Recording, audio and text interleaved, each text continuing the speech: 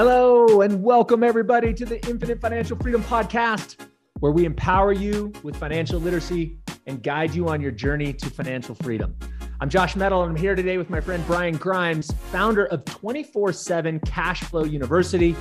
Brian is a true real estate entrepreneur, which means we're naturally friends from minute one. And after graduating from Columbia University in 2011, Brian embarked on a career in financial planning, worked both at AXA Advisors and Bridgewater, which I believe is the firm that Ray Dalio founded. And we're going to get into that in just a minute.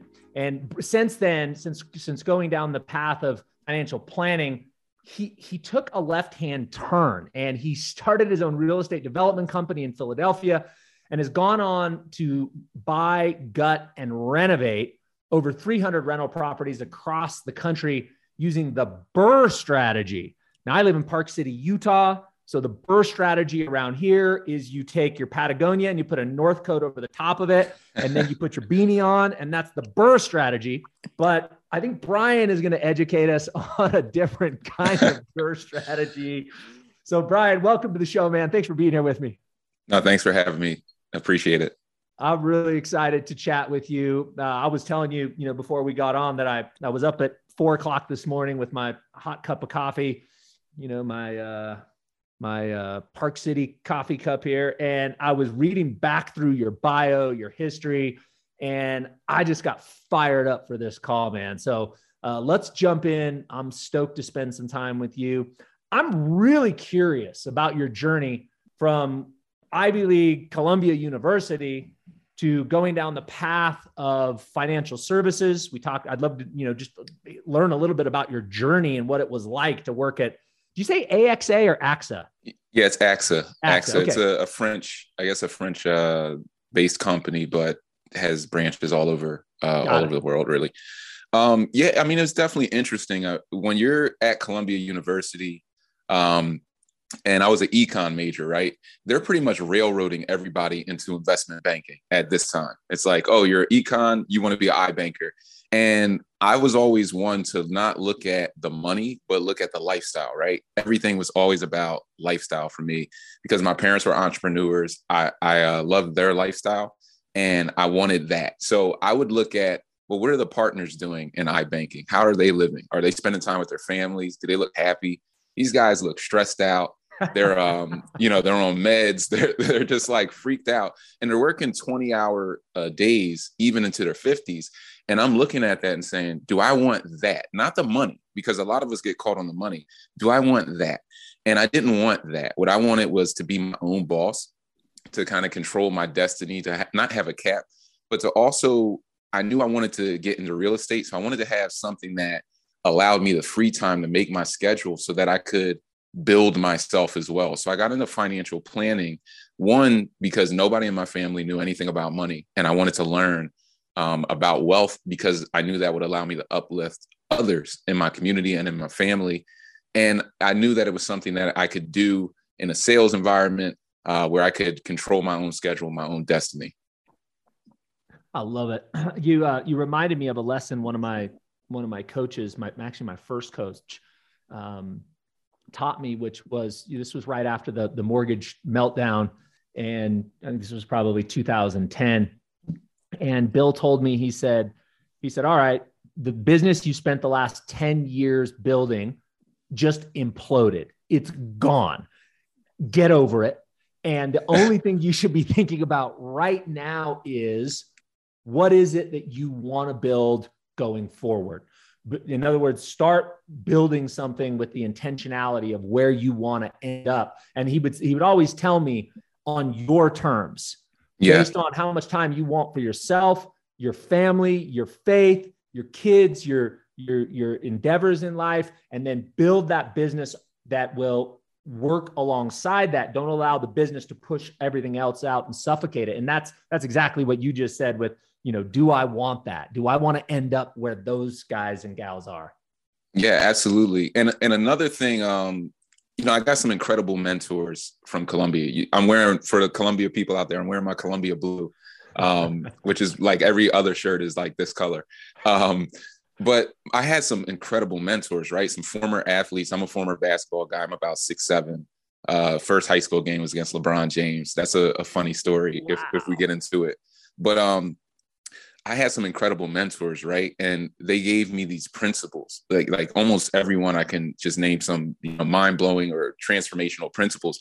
But one that my top real estate mentor gave me, he's like business partners with Magic Johnson, TD Jakes. He does big commercial deals all over the country. He talked about portable equity. And this is like when I'm in my early 20s. What does that mean? He said, well, you go work at a job and they're working you're building relationship, you're building, all these things and a reputation. But if you leave, you can't take it with you. And I'm like, whoa. And he started talking about the licenses you can get. You can get your certified financial planner's credential. You can take that. That's portable equity. And if you're going to work somewhere, you always have to have portable equity. And I started to look at real estate also as portable equity. Wherever I was working, I stopped viewing the job as a job and I started viewing the employer as my partner. They were funding my real estate career and they were giving me the money to put in the properties that were going to be my portable equity should or when I leave. If you're like a millennial or a Gen Zer, you're working somewhere 1-2 years. So, and then you're usually jumping because we want immediate gratification and these things. So you have to think about portable equity no matter what you're doing. The question is not the reputation you're building here, but where, what you can take with you when you go, because it's really more of a when than if these days. That's such a beautiful mental construct. I'm gonna borrow that, portable equity. I love that. And what I take away from that is I may be building the brand equity at a company, but I need to get something out of that more than dollars. A Definitely. paycheck that's taxed at the highest rate, right? I need to get out furthering my education, furthering my reputation, furthering my ability to grow and to do the next thing, whatever that is. Did I get that right? Or would you add anything to that? No, it is that. And it's like what you were talking about. If you were building this one business and then it just went kaput, the market conditions changed, what skill sets did you get from going through that process that you can now apply? What are the portable skill sets that are going to stay with you, regardless of whatever the job is or whatever business that you built? It's more about what you get out of it and what you can retain and then apply to the next business, because, that makes you stronger. Just like you're saying, every job I worked at, I had that mentality of what skills can I get? And a lot of those skills that I picked up from working at startups, working at high net worth firms, managing money for millionaires, wherever I worked, I took things from it and I applied that to real estate, and it made me successful in real estate. Almost like you take the mindset of I'm a franchise and I have to invest in my personal franchise, the Brian franchise, the Josh franchise, and I may be doing a job for you, but in the back of my mind, I'm building my own franchise it is portable that I can take with me to the next venture.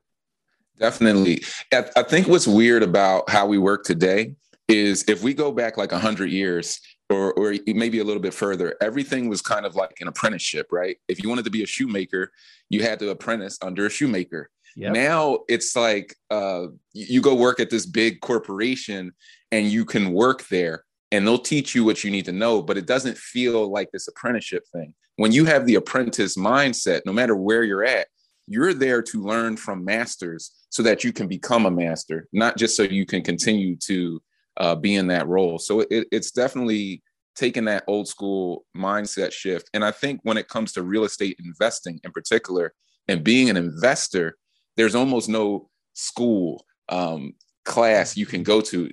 That is still one industry where you have to be an apprentice under a master. So it's kind of that antiquated industry where this still applies today, which is, I think, amazing. School of Hard Knocks. I have a few of those real estate stories we could get into, Brian. But it's a lot better to be working an apprenticeship. I'll tell you what. Absolutely. Absolutely. All right. Well, we can't go on without hearing the LeBron James story. So let's do that, man. What happened in this game? Did you win? I think we lost by like 10, but it was a nail biter. I mean, growing up in Philly, I was probably 6'4" at like 12, 13. nationally ranked, top 10 ranked at this time, going into high school. So I'm a freshman. The most people I played in front of was like 150 people. I've got 3 All-Americans on my team, seniors. One's 6'7", he's going to Duke. Well, 168, he's going to Duke. 167, he's going to University of Florida. And the other is 7 feet, and he's going to Vanderbilt. I mean, these guys are like just studs, right? So they fly us out to Akron University to play some guy named LeBron James. And YouTube's not really built out. Like, you can't even see video on this guy. I've got a 65-year-old coach who's like 5'2", 280. He's got a basketball. He's going baseline. If he gets here, he's just going to take off and tomahawk dunk on you. And we're looking at him like, nobody's doing that in high school. What are you talking about? We get down there out of a private jet. We're turning on the radio in the van. Germantown Academy's here. Brian Grimes, the freshman, the superstar freshman, and talking about these seniors and where they're going. And I'm like, wait, we're on the radio? Like, what is going on here? Sold out crowd. I think Akron University could hold 10,000, 12,000. There's 15 to 18,000 people there. Wow. And this guy is just incredible. I describe him. I mean, you can see how he can jump now at like 37, 38. I describe him as a 18-year-old as if you were standing next to him and he's running full sprint and you're running full sprint in high school and you reach out to touch him, he's 2 paces ahead of you. He's that much faster and stronger than everybody. He could almost jump twice in the time it would take you to jump once because you're loading up to jump. He's just bunny hopping, but his head's like at the rim. I mean, this guy was just light years ahead of people in all the skill sets. So it was an amazing experience. And I played a lot of other good people that year. I mean, it's really a national program, but some of those experiences definitely stick with you. I didn't know who he was before, but we knew who he was after that game for sure. and he's been incredible, ever since. Yeah. What an incredible experience for you as a young man to be put on that kind of a stage and that kind of pressure to perform. I mean, I know I gained I guess what I'll call my grit, my tenacity, my willingness to dive into hard things from sports. I was a football guy, played a couple years of college football. Nowhere, my name was never on the radio, just so everybody knows. I was never that good. But it is something that taught me not to fear failing and losing. It taught me that team mindset that you're only as good as the worst person on the team. And it was a life lesson. So cool for you to experience that at such a young age, man. No, yeah, it was definitely cool. And I agree with you. Sports is the microcosm for life. Yeah. No matter what level you played at, it teaches you so much about business and real estate that it's incredible. And how you're going to deal with failure, Definitely. If you want to be good at sports, you better get a growth mindset because somebody's going to serve you sooner or later, and you're going to have to eat a big slice of humble pie and then figure out how you go back and work on your game. Absolutely. So Brian, tell me about the pivot, man. You pivoted from financial services, and you're talking about major financial services. I mean, you come out of Columbia. I could just imagine you're sitting there working at Bridgewater, and you're like, I don't want to do this anymore. I'm going to go do this real estate thing. So help me understand that a little bit more. I think I call it being fiercely independent to a degree. It's when the thing that happened to me is I really got bit by the independence bug on my first job. So when I'm working at, AXA, I'm 100% commission straight out of college. And that's a sink or swim environment. Yep. That's a 90% failure rate. So only 10% like, hey, I'm sitting here cold calling next to this guy. And then next week he's gone, yep. And it's when you survive that gauntlet, you get what they call rhino skin. A rhino's skin is 10 inches thick and, you can't penetrate it with a bullet. You start to become fearless because you survived this high failure, high intensity environment. And when I did that, I started to learn about the 2-month delay. So the 2-month delay is if you put in as much energy as you can into commission sales, like today, you're going to go super hard. You're going to drive around. You're going to sell as much as you can. You're not going to see the fruit from that energy until 2 months from now. So you're building up a pipeline of activity and energy that you're getting paid off of. And as I went through that process, I started to believe in myself and my own energy. I started to understand, even if I was working at a job, what was really bringing in the money was the energy I'm putting into it today. And I trusted that if I put that energy into anything, that there was going to be some delay, but it was going to come back and pay me in full. So no matter what I was doing, I always had this fierce independence and more fearlessness than the average person, because I knew I could survive 100% commission, no salary anyway, as a 25-year-old with no connections, no relationships really. So I just wasn't ever afraid. It was harder for me to fully buy into the employee mindset and some of the constraints there. So I call it as I'm doing real estate and I'm used to being my own boss and I'm trying to be an employee, I'm going through what I call the Clark Kent Superman syndrome of I'm Superman by night. I'm my own boss by night and during my lunch break, and then I'm an employee by day.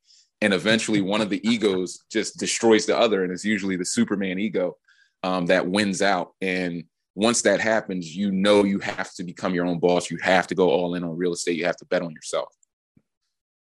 Man, I think a lot about self-confidence and where that comes from. And when you were talking, it brought up this construct that I have around, where does legitimate self-confidence come from?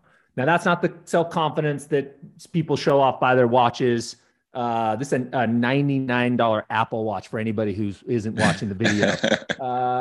It's not the kind of confidence that you get by driving a flashy car or a really nice suit. It's the kind of confidence that you get from showing up every day, putting in more work to the lady or the guy next to you, getting the results, and finally getting to that place where you're like, man, you could drop me anywhere and I can out hustle, I can out innovate, I can outwork, I can find who's successful in my environment. And I can go, okay, I know how to Josh that. I can take that little piece, I can make it mine. And I show up every day when other people are drunk after the game and hungover or whatever. And I believe that's where self-confidence really comes from. Would you add anything to that? I would kind of reiterate it. And I love that you said I would Josh that, because there's a knowledge of self within that level of confidence that you know what Josh is, independent of applause, criticism, or anything else. You know that when you are put in pressure cookers, who you are and what you are capable of doing, and that you have a relentlessness. You're not afraid of failure because you failed before, you can't come back. Yep. And when you have that knowledge of self, I have a similar knowledge of, when I got put in the cold call environment, I went back to basketball. And I said, you know what got me on the court when I wasn't good was obsession and consistency, keeping what we call keeping the main thing, the main thing. The main things that keep the main thing, the main thing. Tunnel vision, staying locked in, picking up the phone and pounding that phone, period. Independent of results, criticism, people laughing, potential failure. And when you know that about yourself, you always bet on yourself. You never bet on an employer, some investment you might not understand. You just don't bet on those things. You bet on yourself because you trust yourself more than anything. And I think that you just hit the nail on the head. Once you get that level, financial freedom is inevitable. Once you get that level of understanding of self and what you're capable of. So many golden nuggets in the first 20 minutes of this conversation, man. Thank you so much. I'm really having a good time here. All right, yeah. Let's take a hardcore pivot and let's get into some discussion around real estate investing, which is really your genius zone. And so, right now, everybody's talking about inflation, and there's a lot of fear about both inflation and a pending potential recession. What the Federal Reserve is going to do, that's kind of a scary thing out there. So how do you think about inflation and a potential recession as it relates to your real estate investing? Good or bad time to be in the real estate game? I think buy real estate and wait instead of wait to buy real estate is usually the best philosophy. So I believe, even though I've done, very well with the BRRRR strategy. I do believe in being strategy agnostic because I look at it like sports again. You're a football guy. You're not trying to sweep right into a blitz. You know what I mean? Like you want to react to the defense. And I believe if the defense is off you, you shoot the ball in basketball. And if they're all up on you, you drive around them. And I look at the market in the same way. So if rates are super low and pricing is correct, you want to get heavily into the BRRRR strategy. If rates start ticking up, but prices are also inflating as well, you might be able to do some buy and flip activity.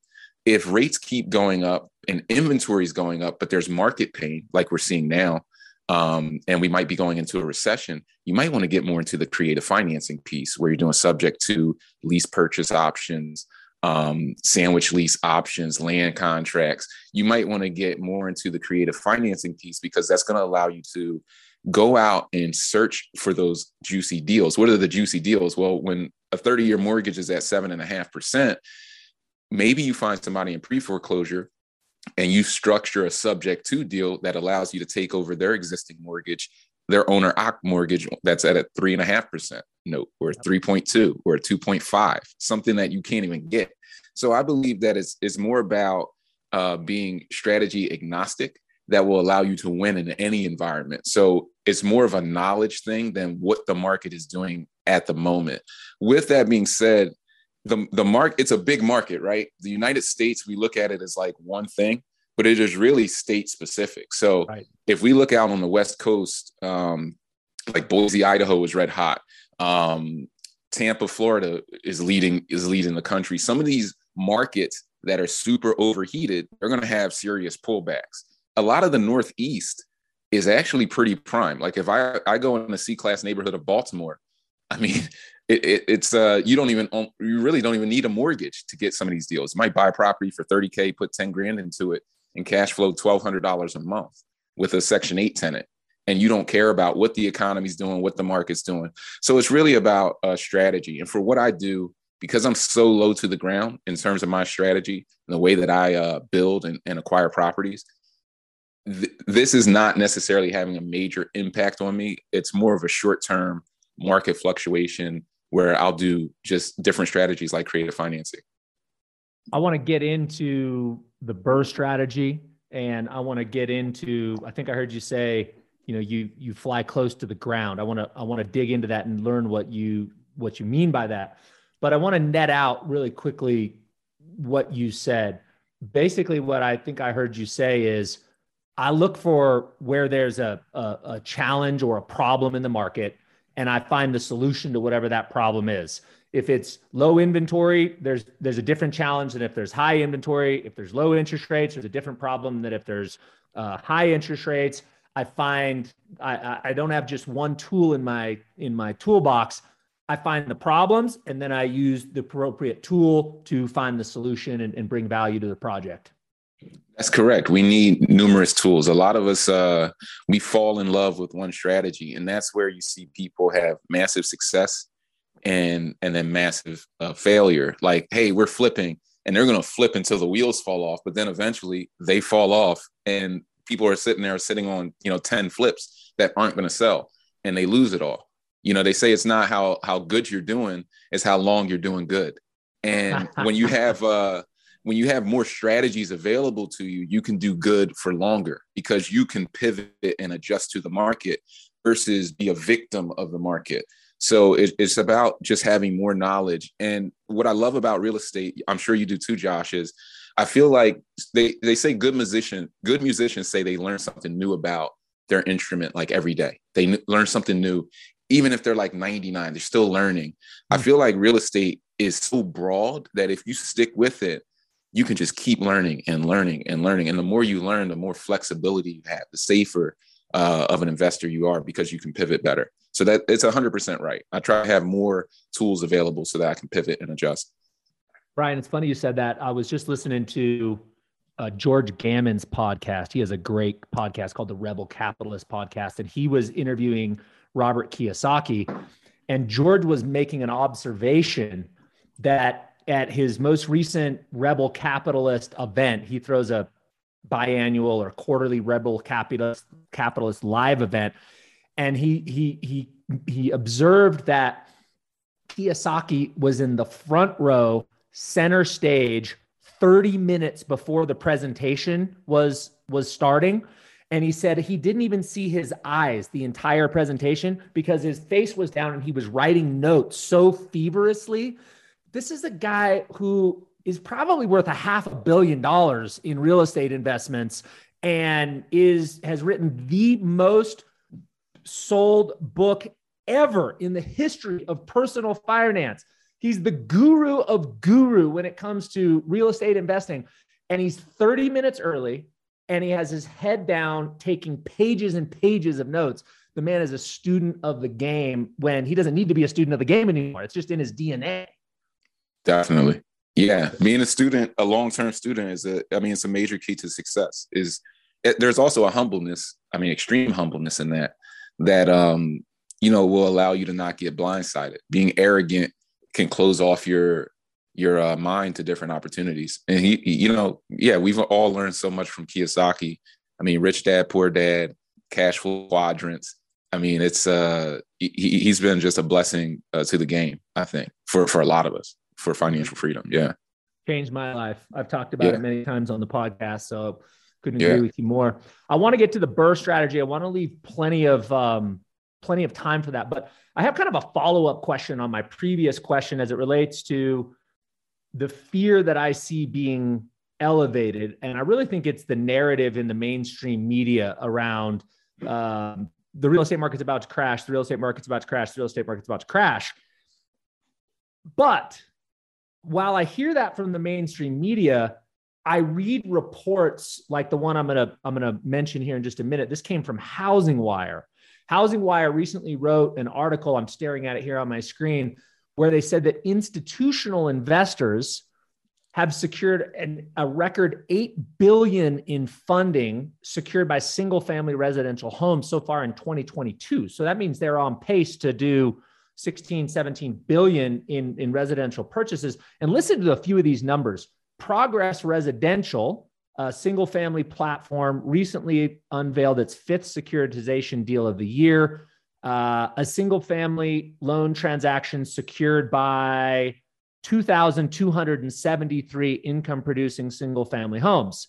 There's another one here. He mentions First Key Homes, securitized a financing deal worth $1.4 billion, secured by a pool of 3,882 income-producing single-family homes. So you have all this narrative from the media that there's a housing market crash, and then you have billions of dollars of Wall Street money funding institutional acquisitions of thousands of single-family residential homes. And it makes me ask the question, what don't we know? When the smart money's moving in like that, what don't we know? So I'm just curious your perspective around that. I think the media speaks to what they view as the true consumer, which is just you're moving into a house to live there. So when you're just moving in to live somewhere, then rates, that's a big impact on your bottom line, especially in a recession.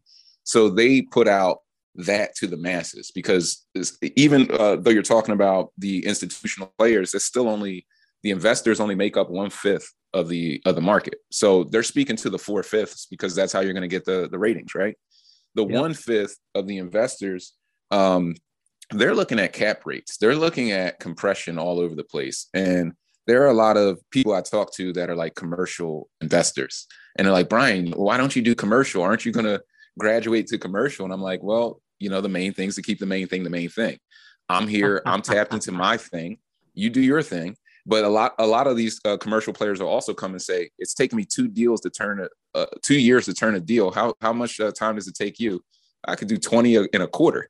I could do more in a quarter if I scale that up, and maybe get another warehouse or do some different things. And that's like blows them away. So, I think the institutions are seeing the opportunity in residential real estate because they're looking globally and they're understanding that there are renter nations out there. There are places like London, Japan. These are renter nations, which means the investors own almost all of the real estate and everybody's a renter. And America is becoming a renter's nation. If you start looking at the statistics, I was pulling up statistics last year that showed like places in New York City where it was 80% investor owned. Wow. 80% of the people in, for instance, in like the Bronx, 80% of the people in the Bronx are renters, or thereabout. And it fluctuates at times. There are parts of LA, California, where 60 to 80% of the people rent within major cities in California. So when you start to follow these statistics, the Midwest is a bit bigger, but this is where the investors are buying. They're trying to turn the Midwest into a renter pocket. And ultimately, if you go out 30 or 40 years, potentially we're a renter's nation as well. So there's a big trend there. And that's why the people are buying, because real estate is stable. I mean, big money is doing it because it gives you a hedge against what the market's doing. Cash flow doesn't care about interest rates. That's for new deals that you're doing today.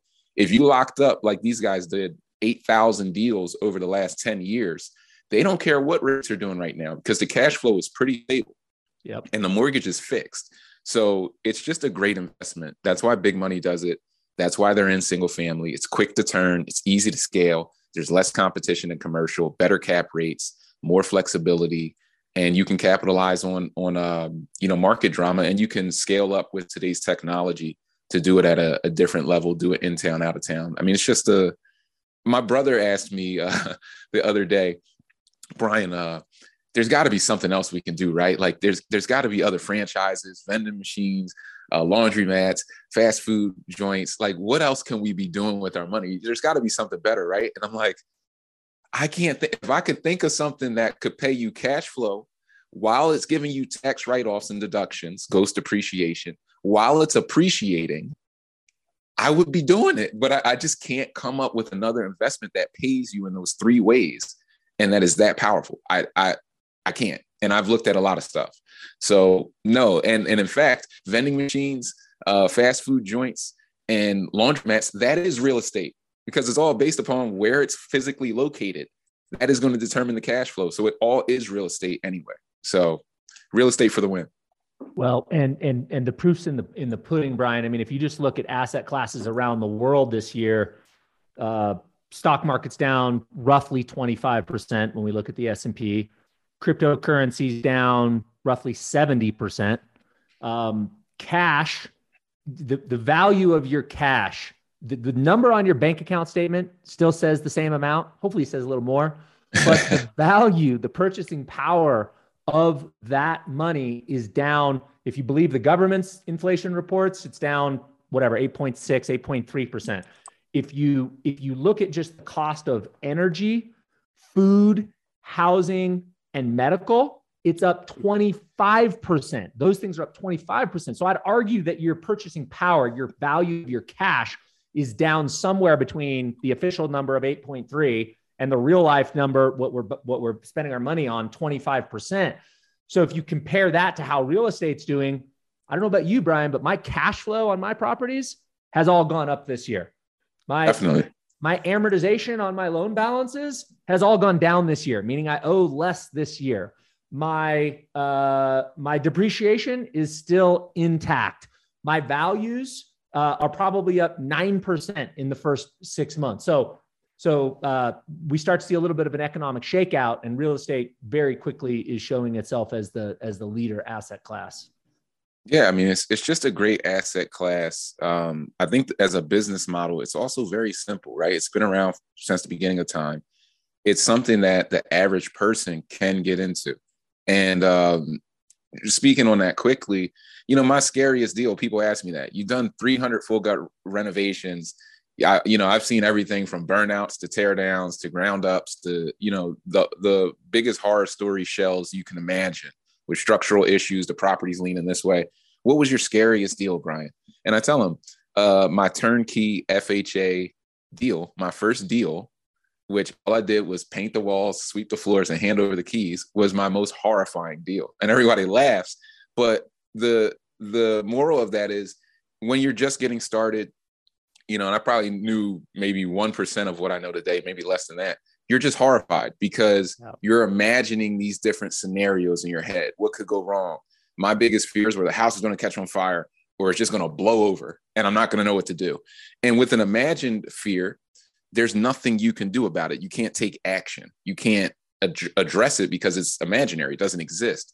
When you're really dealing with a real estate problem in real life, it's a lot less scary.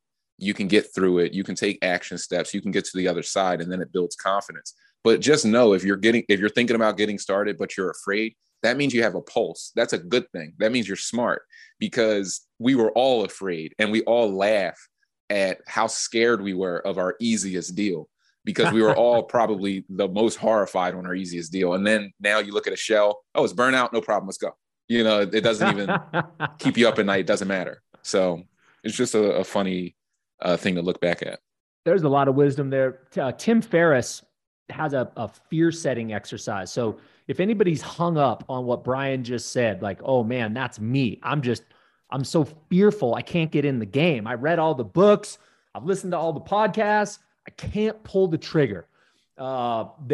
Tim Ferriss, you could just Google Tim Ferriss fear setting exercise. And Tim has this process where he takes a sheet of paper and he writes out, all right, what's the worst case scenario? What's the best case scenario?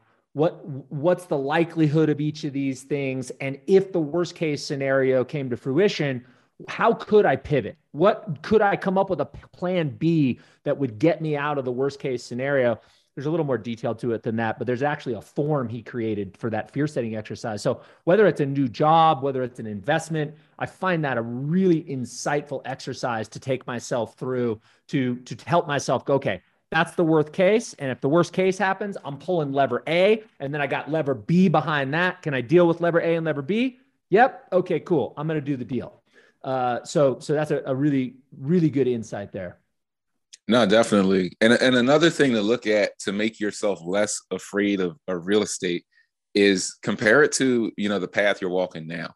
Look out 20 years and see where you're going to be if you keep doing what you're doing now. And if real estate doesn't work for you, what's the alternative? And how scary does that look?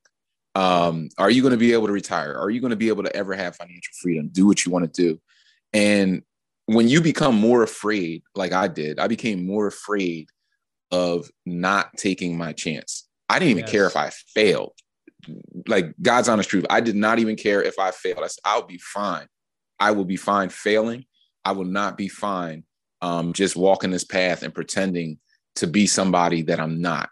I am the person that bets on myself. So when you become more afraid of that, real estate starts looking a whole lot less scary. Even a failure, you can take the lessons, the portable equity, and apply it to the next deal and win big on that deal and cover those mistakes. And that's usually what happens to a lot of us school of hard knock guys. Right. We get burned for money. We make big mistakes, but those mistakes wake us up and we recover. And then we go, well beyond that. Yep. And that's the beauty of making mistakes early in our real estate career, because we tend to make smaller mistakes. And you said something earlier, something to the effect of, and you said it differently, it's not timing the market, it's time in the real estate market. How did you say it? Yeah. Don't wait to buy real estate, buy the real estate and wait.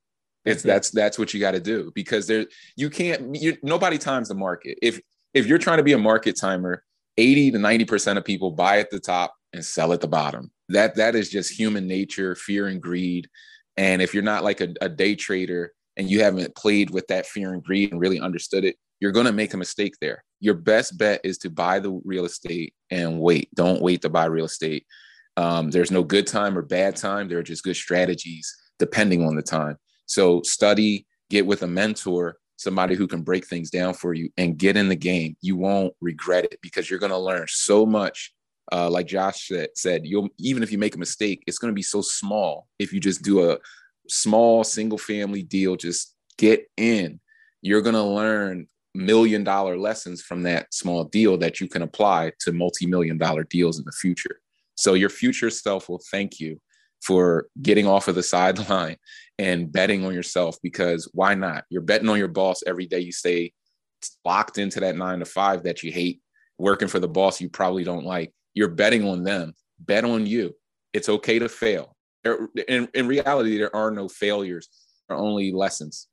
There's only winning and learning. There is no failure in reality when you truly start to understand it. There's winning and learning. Did you learn something or did you win today? Sometimes it's better to learn than to win, because when you win, you usually don't learn anything. So, you just got to stay tapped in. You really got to stay tapped in. Super well said, Brian. Super well said. All right, man, this has been so valuable. I want to get into BRRRR. So BRRRR, for anybody who doesn't know, buy, rehab, rent, refinance, repeat. And this is something that, you mentioned is one of your strategies, but you've done over 300 of these. Tell us how you got into this model. Tell us what we need to know. What wisdom can you share with us? I got inspired by a guy who came from kind of a C-class neighborhood in Philly like I did. And he had a YouTube channel way back when. And he's like wearing sunglasses. He's, dressed real fresh. And he's going into sheriff sale deals that he's never seen before. Somebody's following with a camera. He walks in, and the second floor is like in the basement. Like the roof's in the basement. The thing's just caves in. He's like, no problem. Let's knock it out. He's blowing the back of houses off, blowing the bricks off of these row homes and shells, framing them all the way back up with a Brazilian crew. And I'm just like, I was so mesmerized by his confidence that I knew if I could have that confidence, just that confidence, I could become a millionaire in this game. So I knew I had to get into Full Gut. So I partnered up with somebody. We bought 3 shells on a like burnout block, like just a mostly vacant block in a C-class neighborhood right in my backyard, same neighborhood I grew up in. And one was a tear down, one was a burnout, and one was a shell. And we started Full Gut renovating this. We hired a contractor, the cheapest guy we could find, right? And what did he do? He ran off with 40 grand because that's what the cheap guys do. And that's part of the contractor's game. I have a YouTube video on the contractor's game. Everybody has to learn it so that you don't get burned. But he ran off, and then it's light bulb. We got to get serious. I have to start to learn how to build these myself, how to control labor myself, how to buy materials myself. So I started to go through this process, and ultimately scaling into the BRRRR strategy. My goal was to always to find the cheapest properties that I could get. So I'm buying them off the sheriff sale, the auctions. I'm buying them off MLS too, if I can get them really cheap. I want shells that have what I call a developer spread. So as I'm getting it more advanced, what's a developer spread? Well, if I could buy it for 50 grand and it's worth 250 of an after repair value when I'm done with it, I have a $200,000 spread. So this is room where I can build into that deal. So now I need to learn how to cut my costs down. And how do you cut down your costs? You cut out middlemen. So you become the GC. You start paying labor and materials directly. You need to know how long it takes to put things together, how much it costs, what materials are needed. And once you have that general knowledge and then the resources, the different teammates, you can then start to put properties back together at cost. And when you cut out that 30-40% GC markup and then start to scale with hard money and different lenders and cut down your materials costs because of volume and get a dump truck and get a warehouse, you can now start to do things like buy a shell for 30 grand, put 100 grand into it. It's worth 250 when you're done with it. And then you can go to you can do that with a hard money lender that'll give you 100% of the money to acquire and rehab the property. So they gave me the 130. Now I go to the credit union, tell them, hey, I have this property. I put a Section 8 tenant in it. It's cash flowing. It's worth 250. They give me 80% of that at sometimes 75 to 80%. So they're going to give me 200,000. I'm going to pay off the hard money lender, their 130, and I'm going to pocket, let's say after closing costs and some friction, maybe about $50,000 of tax-free income that I can put in my pocket and recycle my capital and do this over and over again. Now your question is, how can I go out and do 10 of these a year? How can I go out and do 20 of these a year? In 2019, I did 153 of these within that year before COVID hit and started to kind of slow things down a bit. But this is the BRRRR strategy. And these are the iterations you go through. First, getting started, getting inspired, and then learning, which could involve hard knocks right now. I provide mentorship so people don't have to get burned for 40K. You could just learn from my $500,000 of mistakes, but you learn and then you continue to scale to a level with lenders and different people in place so that you can cut down your costs so you can build what I call getting paid to build. So I get paid to build rental properties in C-class neighborhoods to eliminate blight and create value for underserved communities, put money on the table for contractors who feed their families with that money. It's a mission-based thing that I do. I could flip houses in the nice part of the city, but this is part of my mission. And, another part of my mission is building other developers and other people who can go out and do this and repair their communities, their neighborhoods, because I can't do it alone. I did 300 in a decade. That's a drop in the bucket in $1 trillion market. So I need 100, 1,000 other developers doing this next to me. There's no competition. There's unlimited supply. These cities were built in 1915. They're 100 years old. All of these properties are falling apart. They need you to get this knowledge and go out and rehab these communities. That's the only thing that's going to make a difference. Thanks for sharing the mission there. That was really kind of insightful why you picked those neighborhoods and how you're employing people in those neighborhoods and helping them put food on the table by making a real change in the community that they live in. That's a beautiful mission. So thanks for sharing that.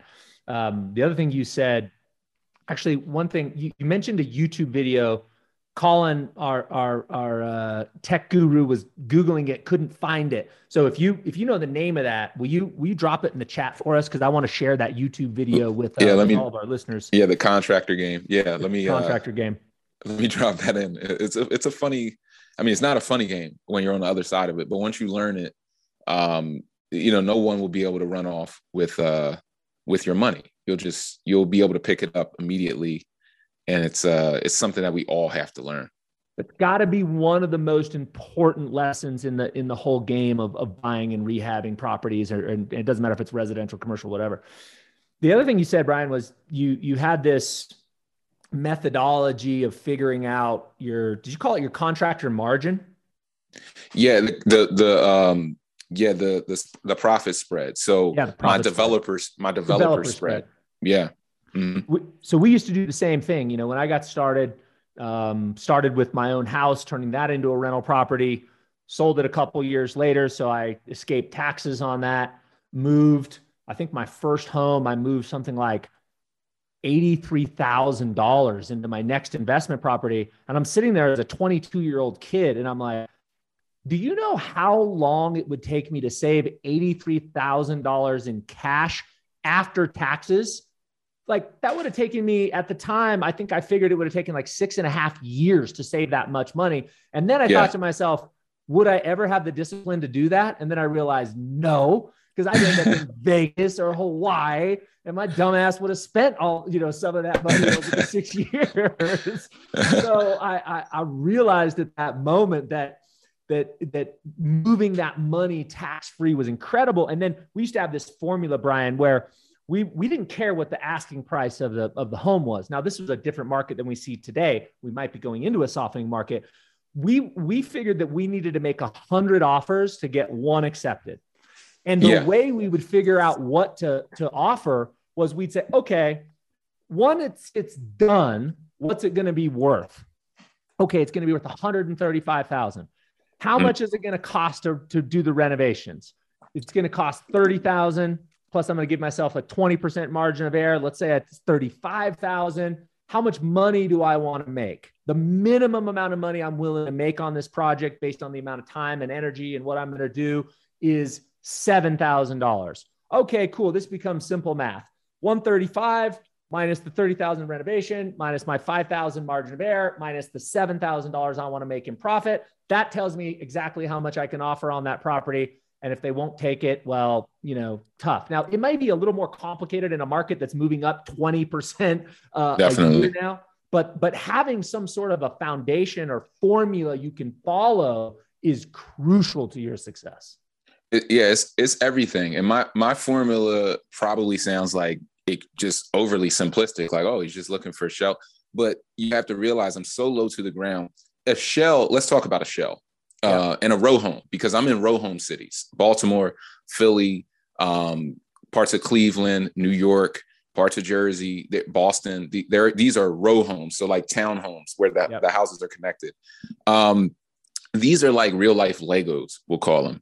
The shape of the house is the same. If you did 100 of these deals, you could do 1,000 of them with your eyes closed, because they're the same in terms of the general construction.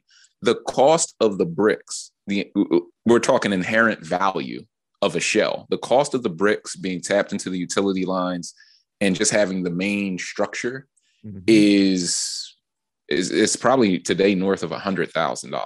If you tried to go out and just build a 3-story or a 2-story townhome shell, it's going to cost you that much. So if you can grab it for $30K, the inherent value difference is $70,000. You're already making money on the purchase there. Once you have the knowledge of how to repair the interior, put in new windows, refresh the roof, and just tighten that property, you can get that down to a science to say, well, that's going to cost me around 100, 120,000. So you can now have this simplistic view of, well, if the ARV, I'm just looking at after repair values now. If the after repair value is $250 and I can get it for 10, 20, 30 cents on the dollar, I'm going to make money. So you start putting it into your pipeline, and you get lenders that will believe in you and your mission. And how the lenders think is they're all about deploying money. Lenders don't make money unless they give it to you and you invest it, right? They're in the business of doling out money. So once they believe in the mission, they're going to give you $500,000, go invest that. You bring that back, refinance them out, they're going to give you $2 million. You do that, they're going to give you 10. You do that, you're going to be talking to JP Morgan, because they're going to be having a conversation about how can you deploy $100 million, every 6 months, because we want to collateralize that, sell that off to the capital markets, and it ends up in some big land trusts like Redwood Trust, and it's in somebody's 401k, and they're doing it every 6 months. So you can easily become a player. I think the top 5% of residential real estate players only do 10 or more deals a year. So once you can scale over that level, you become a national player, and you can start having concessions made for you. Like they'll use your appraiser on the front and the back end of the deal. And that will eliminate pretty much, I would say 90% of the risk in the BRRRR strategy is really appraisal risk. So you can start to eliminate risk from your model and then scale this thing to the next level. And that's how you can get that warehouse and start to cut your costs down 30, 40% on materials, and just keep going and do as much volume as you can. Gold. Talk to me about your first private money lender, Brian. And I know we're running close on time here, but I'm going to milk this conversation to the last second. This guy's great. And I love talking about this guy. So I'm knee deep in these shells, right? This guy's just run away with 40 grand. I'm figuring it out. I'm pulling money out of everywhere, cashing out IRAs, 401ks. I'm just going all in on this thing. And I get my first 3 deals done on this block, and we refinance out. We go out and buy another 3 on this block, because now we're into the block, and it's like, well, let's just do the whole thing. I ended up doing 11 deals on this one block, which was amazing to control, a block like that. So I'm 3 deals into the next 3 shells that are connected to some of my other shells, and we're like out of money. Like it's over. It's curtain calls time. I find a community-based lender. They called themselves Germantown Jumpstart, and they were focused just in the neighborhood that I kind of grew up in. So I found them through other developers I knew, and the owner comes out, and this guy, he owns like a lot of commercial real estate. So he likes the residential real estate built up around his commercial real estate. So he sold a bank, and his ownership stake in a bank, and he had a ton of money. So he's lending it out at like 6% on hard money, and like a point and a half, which is just unheard of. He's undercutting the market. Yeah. So he comes out, and I'm like, all right, we're going to walk the properties. What's going on? I thought I loved real estate. This guy's he's like 58. He's got his hard hat on, his boots on, and he's walking through the shell. Like we're like balancing on beams. Like this thing's going to cave in, and he's just head first in the shell.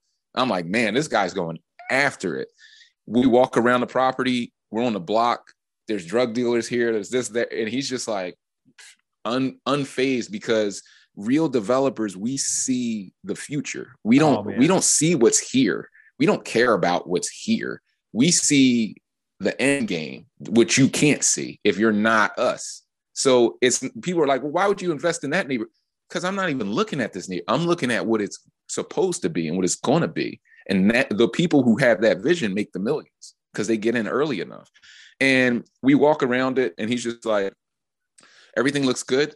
We'll give you $250,000. We'll have the money in your account on Wednesday. I'm like, Ken, it's Monday.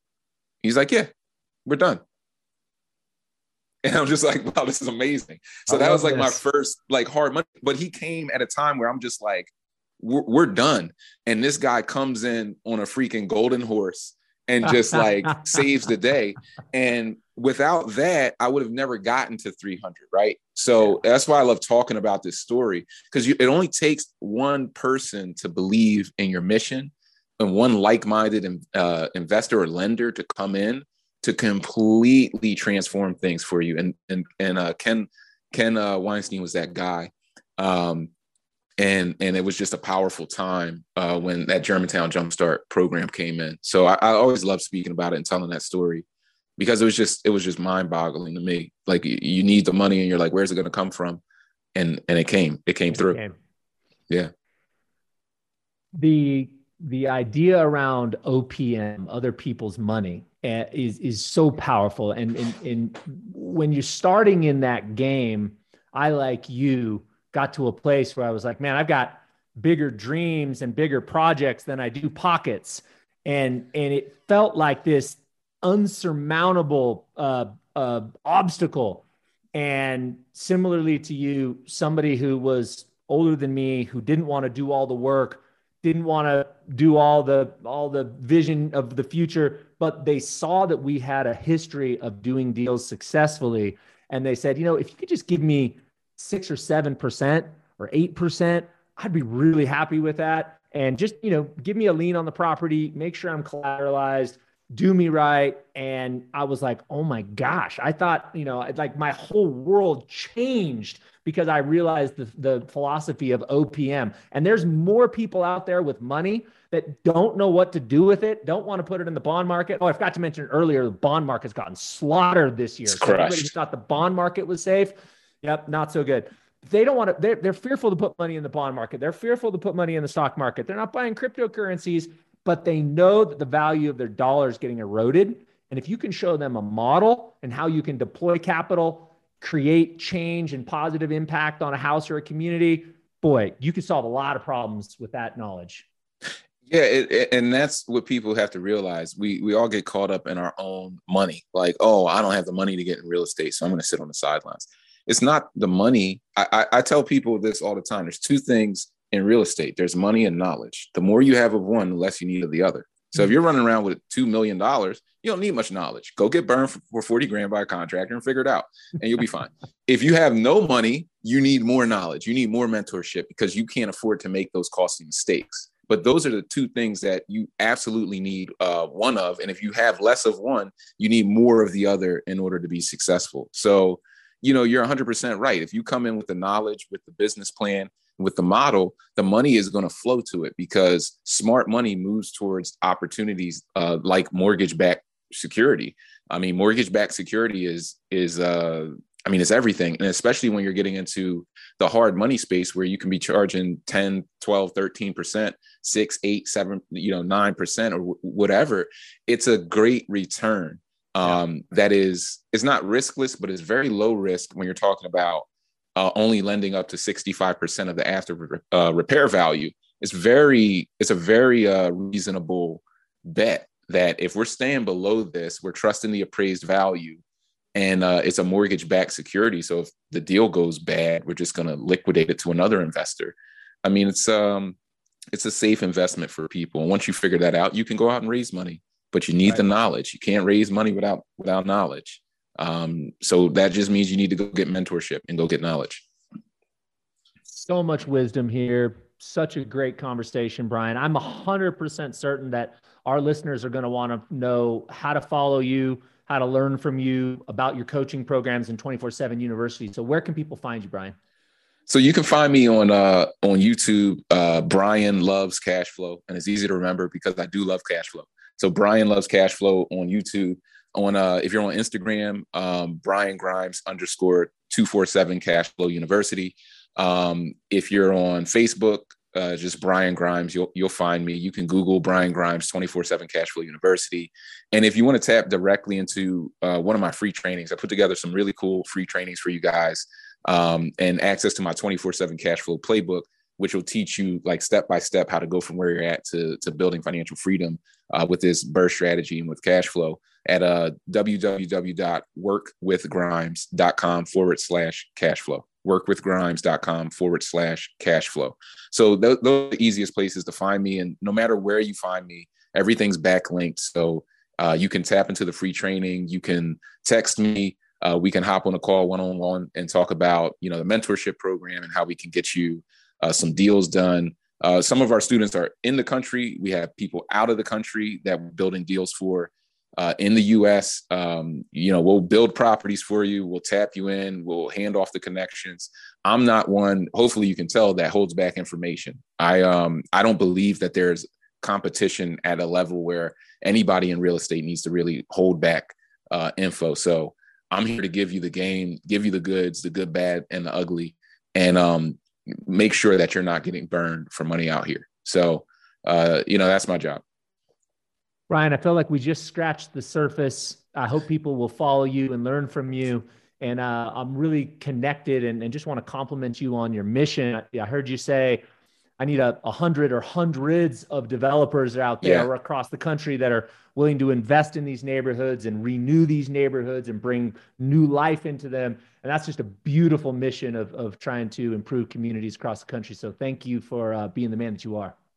No, thank you. And I mean, I want, that I'm not going to stop until I have 1,000 of me running around in all the C-class neighborhoods across the country, rebuilding them until they look like the B and A-class neighborhoods. So, that's the mission. I'm sticking to it. The main thing is going to be the main thing.